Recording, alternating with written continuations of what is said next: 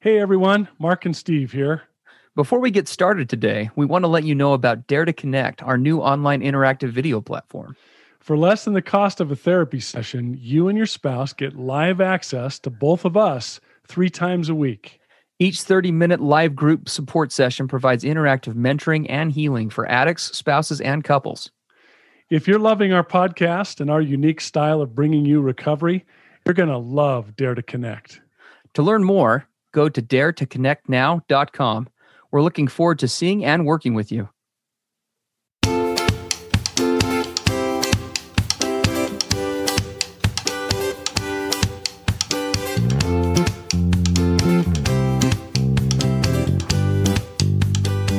Hey everybody, I'm Steve Moore. And I'm Mark Castleman. We know the pain and heartbreak of porn and sex addiction. And we know the triumph of breaking completely free. Every day, we help our clients find hope and healing. Join us in the fight to take back your life, your marriage, and be stronger than ever. This is the PBSC Squared podcast.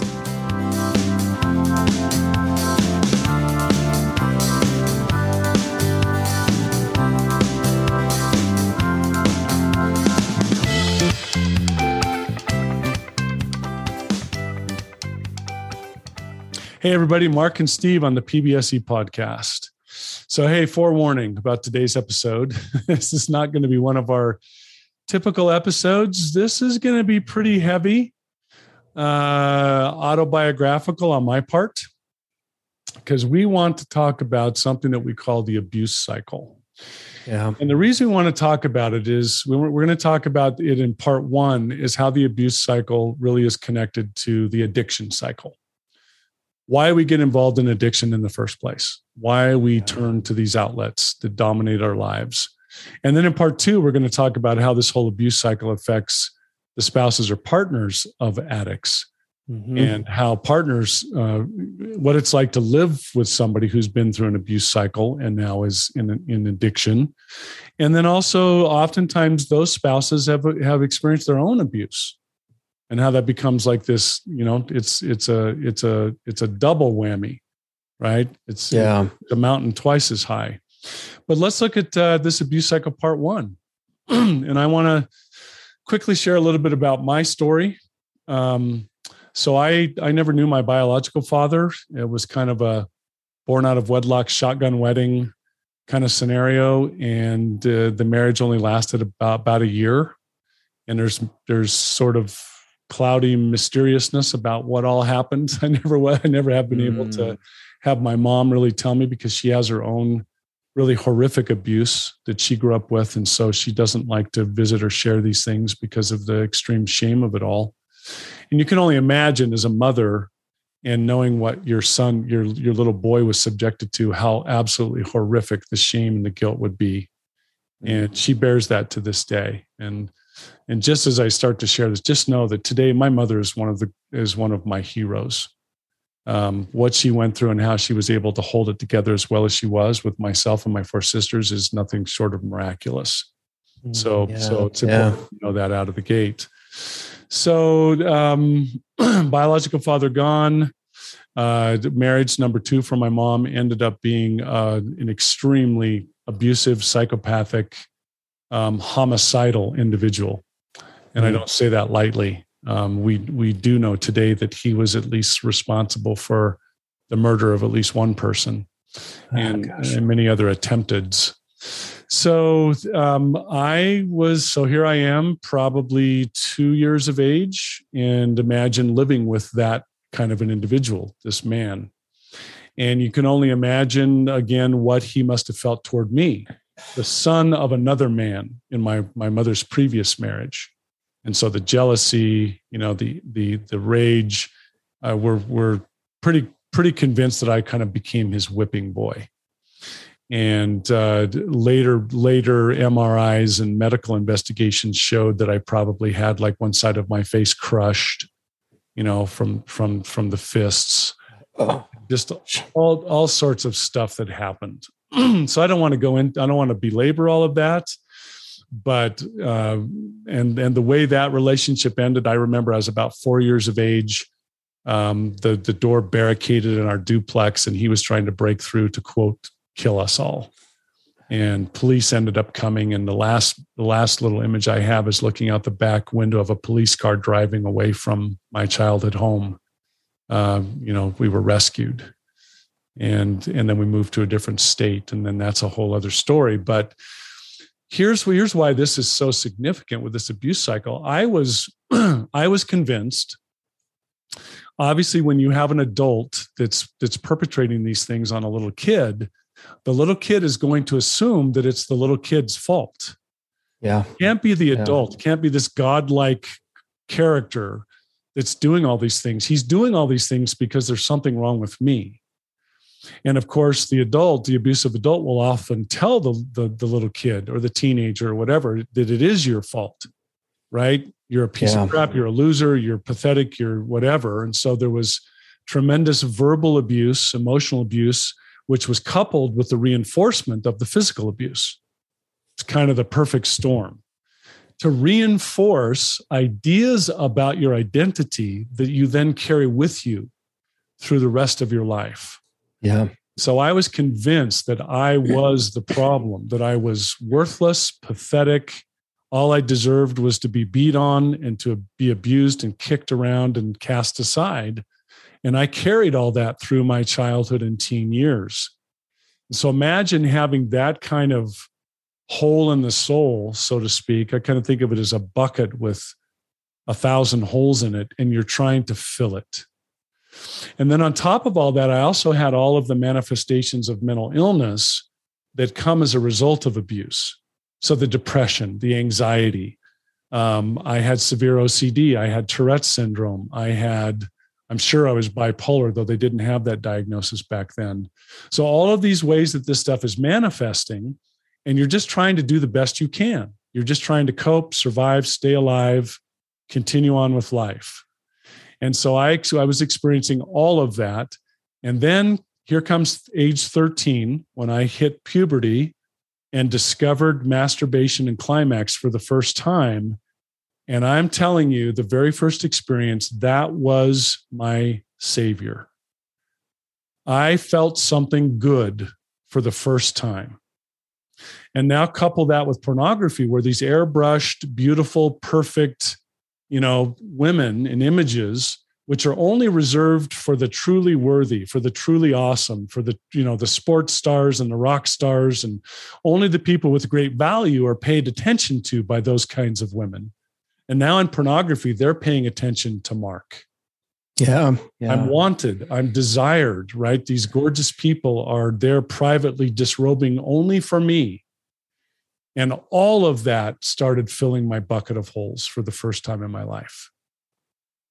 Yeah. First time I felt valued. For the first time, I felt like I had worth. So that's kind of a short version of all that. And please, everyone listening, please, I'll say please 100 times. Do not mistake what I'm saying as an excuse for my addiction. I am not trying to make an excuse at all. But I am trying to say that I'm offering an explanation. Yeah. And decades later, when I was with my mentor, the wonderful psychologist, Dr. Paige Bailey, who took me under his wing, when he first started to reveal to me how all of this works, the abuse cycle, the explanations for it, you know what happened for me? I remember looking at him and saying, and literally I was crying. Here I am, a man, 40 years old, saying, Paige, wait, is what you're saying? Are you saying that I'm not just a loser, a piece of crap, a worthless piece of garbage, that there's an explanation about my addictive behaviors? Are you telling me you can explain to me why I did all of those horrible, terrible, awful things all those years to cope? You're telling me it can be explained. And he said, yes. And he taught me and explained it to me and showed me how it worked. And that's where my recovery began. Mark is not a loser. Mark is not something to just be cast aside by the world as just one of those people. I could explain it. I had rationale. And so if I could explain how I got into my addiction, then there was probably an explanation of how I could get out. And that's when the hope started. Yeah. I hope everybody listening appreciates the significance of what we're doing today. Today is definitely a different podcast, and there are no easy answers to the topic that we've chosen for today. It is a little bit of a rougher topic for sure, and this part and the next part, the goal here is not going to be automatically fixing these issues that come up with the abuse cycle and what that looks like for an addict in a recovery and for a spouse. Both as someone with a past history of abuse, but also in a marriage where that may be present. But to say that it is complicated is obviously an understatement. The goal here is to bring about some understanding and some knowledge base so that we can kind of create a beginning or enhance the awareness that each of you have around this, so that it's something that can start to be tackled. And I just really appreciate Mark being willing to be so vulnerable and open about this, because it is. I mean, the roots, these origins of these complex issues like addiction are oftentimes, they run so much deeper than what are given credit for. And understandably so, for a spouse, someone who maybe has never encountered this or seen the full impacts, or has kind of an understanding of how, abuse can impact a person, or even for the addict themselves, right? The way that we respond in our current state, the way that the symptoms of abuse from the past show up, including with addiction, but also even in other ways, add to the seeming quote unquote insanity that we talk about oftentimes on this program. Addiction feels like insanity. And in very many ways, it can easily look that way. But these roots, understanding these things, even though understanding is just a first step to the process, there is so much power that can come from just what Mark was vocalizing. There is a real emotional release and an empowerment, I think, of beginning to just grasp the idea that, wow, maybe I'm not crazy, right? Maybe I'm not insane. Maybe my partner isn't crazy or insane. Maybe there are reasons why this happens. And we will emphasize this again before we're done today. These are not excuses, okay? We want to be clear. This is not a podcast about, hey, if you've been through, abuse, if you've been put through this abuse cycle multiple times, if you've endured, a sufficient amount of horrendous, horrible things, then, that makes addiction an excuse. We are always in control of our faculties as they are today, and it is always our responsibility, because no one else can do it, to make changes, to be able to show up in our relationships and with ourselves and with our families and our loved ones, and to connect with others. It's all our job on us to overcome those things. But understanding the origins is powerful. Yeah. And I love the word you use, Steve, responsibility. I'm just going to tell everybody listening, the word responsibility was one of the most shaming words imaginable for me for much of my life. Every time somebody was said, Mark, you're not responsible, or you need to be responsible, or you don't accept responsibility, it would just shame me to my core. And I was trying. And every time they would say that, I was, yep, you're right. I'm just an irresponsible loser. The problem was, because I didn't understand the origins, because somebody hadn't helped me to get in tune with and tell my story and understand and explain to me why it had led to the behaviors that I had engaged in, the harmful, destructive behaviors. I wasn't able to respond because I didn't know what I was responding to.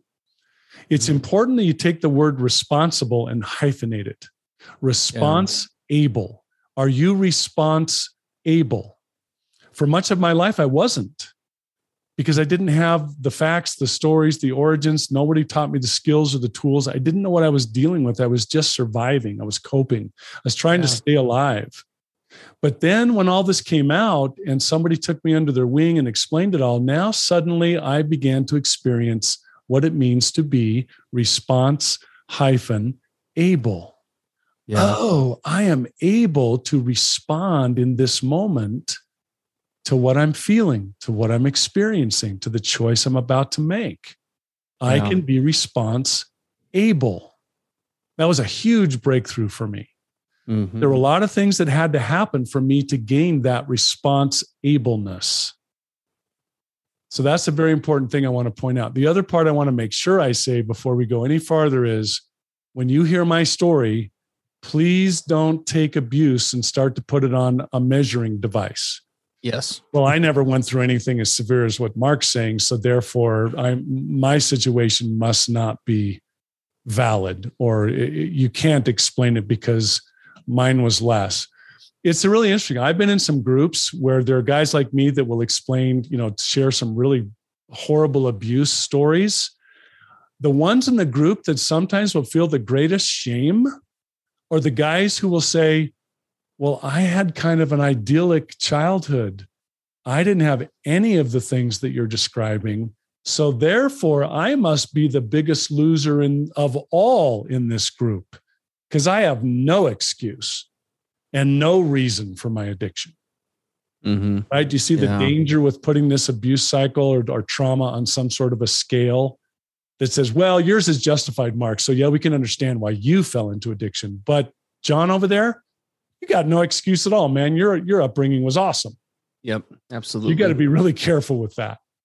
No, for sure. And the origins piece of this is important as far as for lots of reasons, but not just the understanding of oneself or one's partner as we, take up arms to kind of work on and tackle difficult issues like addiction. But it also is important because understanding the origins can also help us work on the symptomology and better handle those things while we work on the healing side, because there's symptom management, right? And then there's the healing piece. And in some ways they have some crossover, but in other ways they're very separate, both for overcoming one's own traumatic past in tandem with overcoming something like an addiction. So yeah, Steve, talk about really quick the symptoms of trauma or abuse. When we may not know the seriousness of the origins, we may have, like I did, I blocked it all out. Somebody said, well, what happened to you? I said, I have no idea. It's a blank. It's black. Yeah. So what do the symptoms look like? Well, and probably before we even do symptoms, maybe we should walk back just a second and talk really quick about the 4 stages of the abuse cycle. Good point. That would probably be good because that'll help us kind of talk about the other piece here. Keep in mind, everybody, this is, again, just kind of a scraping the surface on this topic today. We do go in depth with topics like this, as you guys know. If you've been listening for any amount of time, our Dare to Connect program for addict spouses and couples, we meet 3 times a week, which gives us the opportunity to really go in depth with these different issues. You're able to ask questions. We're able to answer in interactive real time. We have new features that are rolling out with the program all the time, some really big ones coming in the next couple of months. So we would love to have you come check that out. You can take a look at a free 2-week trial on that at daretoconnect.com. We'd love to have you come over and give that a shot and see where we kind of take these things to the next level. But with regard to, back to these abuse cycle steps, it is important to be kind of acquainted with these, and then we'll talk about some of the, kind of the outcomes and how this does impact us. So the abuse cycle, it's generally understood that the abuse cycle is primarily made up of 4 main stages. Okay. And this applies to any relationship in which abuse is taking place. First stage is what we call the tensions building side of things, right? This is the Vesuvius prior to the eruption, right? One can almost feel, depending on their level of awareness, kind of the tension in the relationship, gradually increasing. People are becoming short with one another. Answers to questions are becoming more terse. People become more withdrawn. Right. There's usually some sort of much like a tidal wave. I don't know if anybody knows this, but with an actual like physical tidal wave, before it actually will come and like land on a city or on a beach or whatever the case is, one of the signals of a tidal wave is that the water pulls way, way back into the ocean. Yeah. The ocean gets really shallow. Goes far back further than it ever would. And it's kind of a good analogy for this, because before that wave hits, it's like there's almost this total withdrawal of pieces of the relationship. And then eventually that tension builds to the point where we lightly term it the incident or incidents occur, where this is where the actual abuse happens. In a physical way, you can imagine what that would look like, right? Some sort of physical violence or attack. On an emotional side of things, which oftentimes happen in tandem, as is the case with Mark's experience, right? There's that emotional and physical component working in tandem. This is where the explosion occurs, right? This is where the eruption happens. The one person, the abuser, right, responds in very erratic, very dangerous ways that can range everything from physical violence to emotional shaming to betrayal in other forms, right? This is where the chaos occurs and where the other person is essentially beaten down right? For a number of reasons by the abuser in a distorted way to either gain compliance or sometimes in a really warped, twisted way to even connect with the person. That's a story for another time as to how that works. But that's really kind of what the incidents look like. After the incident or series of incidents, then we have what's called reconciliation. This reconciliation piece is kind of a couple of things usually happen here. The abused, usually this is where they enter sort of if they haven't broken free of the cycle, enter sort of a capitulation type stage, right? They will make promises or offerings to change. Oftentimes the abuser themselves will do the same thing. Look, I'm so sorry. I can't believe I did that, right? There's oftentimes a desperation for connection on the part of the abused. And Mark talked about this really well in his example. Yeah. Right? See, this is where it gets confusing for people who either see someone being abused or hear that they were abused.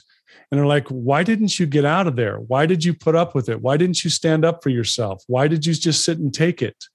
Yeah. You have to understand that the abuser creates this sense of disconnection. It was very much the case for me. I can imagine myself as that little kid, being beat on and verbally abused and so forth, and then kind of coming back, trying to make up with my abusing stepfather.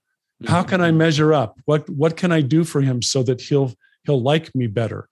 I must be doing something horribly wrong. So if I can fix this, right? If I take out the trash, he'll love me. If I shine his boots, then it'll be better. Yeah. Right? This whole feeling of I've got to reconcile. I've got to fix this rift or this gap. Yes. Right? Not only so that it doesn't happen again, hopefully, but so that this person can be pleased with me, so that I can have this connection. And there are lots of reasons why somebody in this situation might stay. Like in the case of Mark, when a child is abused, right there is a literal desperation. We're biologically wired to, we gravitate to the people in charge of us. We're vulnerable. We don't have anything else to cling to. Right. And so you combine that with our culture where we're, told, hey, honor your parents, they're the ones in charge. I mean, all those things come into play where the abused for a variety of reasons will stay. Right. And this, by the way, also happens even in adult grown up relationships and for sometimes different reasons. We're going to talk more about the spousal side next week. But the sad truth is that there are oftentimes spouses that will make a conscious decision to stay either out of a warped sense of kind of what we're talking about, wanting to connect, or even from a place of they literally feel trapped, either for financial reasons or other issues right at hand where, look, I want to go and maybe even I should go, but I can't. Right. Either emotionally, it's terrifying to leave this relationship for whatever reason, or I won't be able to make it on my own. The legal consequences. I might lose my kids. I just, there's lots of reasons why. So it's very complex. And then after that, we have the fourth stage, which is kind of is referred to as the calm, or more commonly known as the kind of the honeymoon stage. This is where things seem, and this is oftentimes the main reason why people stay, because this is part of the emotional craziness of the abuse cycle, because things get so bad really in the other three stages, even though stage 4 is not accurately, I think in most cases, quote unquote, a good stage, because it feels so much more positive than the other three. There's really kind of a euphoric feeling around stage 4. Because the contrast of it, between it and the other three, you're just like, oh, okay. It's calm. Everything seems to be okay. Right. And it's still bad, but compared to the seventh circle of hell we were just in. Yes. Right. I mean, there's a real euphoria to it. And maybe that was the last time. Maybe that was the last time this will happen. Right. There's just all of this thinking that takes place with regard to that. And it should be noted on the part of an abuser, right? When they say that they're during that stage 3, when, I'm going to change, I'll do whatever it takes, I'm going to be better. Right. It's important to note that in many cases, those claims are actually very sincere. It's not always a manipulative tactic to keep the other person to stay. Oftentimes the person, like us addicts, for example, the reality is I will own it. I was an emotional abuser. When I kind of came to terms with this in my therapist's office with my wife, it was one of the harder experiences in therapy. And there were many of those. But understanding that, I really did play a role in this. And I very much fell into this category. I sincerely wanted to change. I could tell every time I would take my wife and I through this cycle, I was losing my wife a little more. And I was doing and saying things that were just so out of character and went so far against my moral framework or moral code. I mean, I was just abhorrent with myself. I just could not believe the conduct that I was leading. And so those desires to change would be real. But the problem is this is a cycle for lots of reasons. And one of the reasons is people get into that calm stage or that desire, that reconciliation stage with the best of intentions, but without any additional tools or influence and without any understanding of where it's coming from in the first place, they are bound to repeat it. Exactly. You get stuck in the cycle. Yeah. And me too. There were many ways that I became an emotional abuser. Thank God I didn't become a physical abuser. Nor did I, thankfully. Because of what was done to me. I just had this determination into me that I would never do that. Yeah. But plenty of emotional abuse, plenty of verbal abuse that I would engage in on others. And usually it was because I was going through my own stuff with regard to my abuse, right? The abused easily become abusers. Yes. And many times we can't explain why. I was a pretty calm, get along, peaceful, easy guy until Mark lost his temper. Mm-hmm. People go, "Whoa, where did he come from? Whoa, Mark lost it." Right. And I couldn't have told you after why I did. Yes. It was just this seething deep down anger that would just suddenly erupt and come out of nowhere. Right. Well, that was a lot of the stuff that happened to me along the way. So there's just all of these things, all these symptoms, all these outcomes, all of these behaviors. There's so much tied to this. And we need to finish up today. We do. Yeah. And this is part one. Part two that we're going to do next time is we're going to talk about this abuse cycle from the standpoint of a spouse or a partner that is married to an addict who's experienced abuse. What is this like for the spouse? Not just dealing with the addict and his abuse or her abuse, but what about a spouse who has also been abused? Yeah. Now we've got double abuse. Mm-hmm. And you're dealing with both sides of it, yours and his or hers. And so next episode, part two, we're going to talk about this from the standpoint of the partner. Yeah, absolutely. Everybody, we love you guys. We love our listeners. We're so grateful that you're here and seeking help for working on stuff that is so difficult and so hard. And as you've seen from today, for both addicts and spouses, in some respects, you find yourself in a situation that you did not ask for and never anticipated finding yourself in. And we really do applaud that. We've got lots of good things coming up for our next episode with this. But again, really do appreciate your patronage. We just crossed into the threshold. Mark told me right before today, as we were getting ready, we're now in over 150 countries. This podcast is being listened to. Yeah. Which is huge. And we really appreciate you guys being here. So please keep sending us your questions. You can submit those as always at pbsepodcast.com or reach out to us with concerns and get in contact with Mark and I personally if there's anything that we can help you with. And we look forward to being with you next time. Yep. See you in part two. Take care. Everything expressed on the PBSE podcast are the opinions of the hosts and the participants and is for informational and educational purposes only. This podcast should not be considered mental health therapy or as a substitute thereof. It is strongly recommended that you seek out the clinical guidance of an individual qualified mental health professional. If you're experiencing thoughts of suicide, self-harm, or a desire to harm others, please dial 911 or go to your nearest emergency room.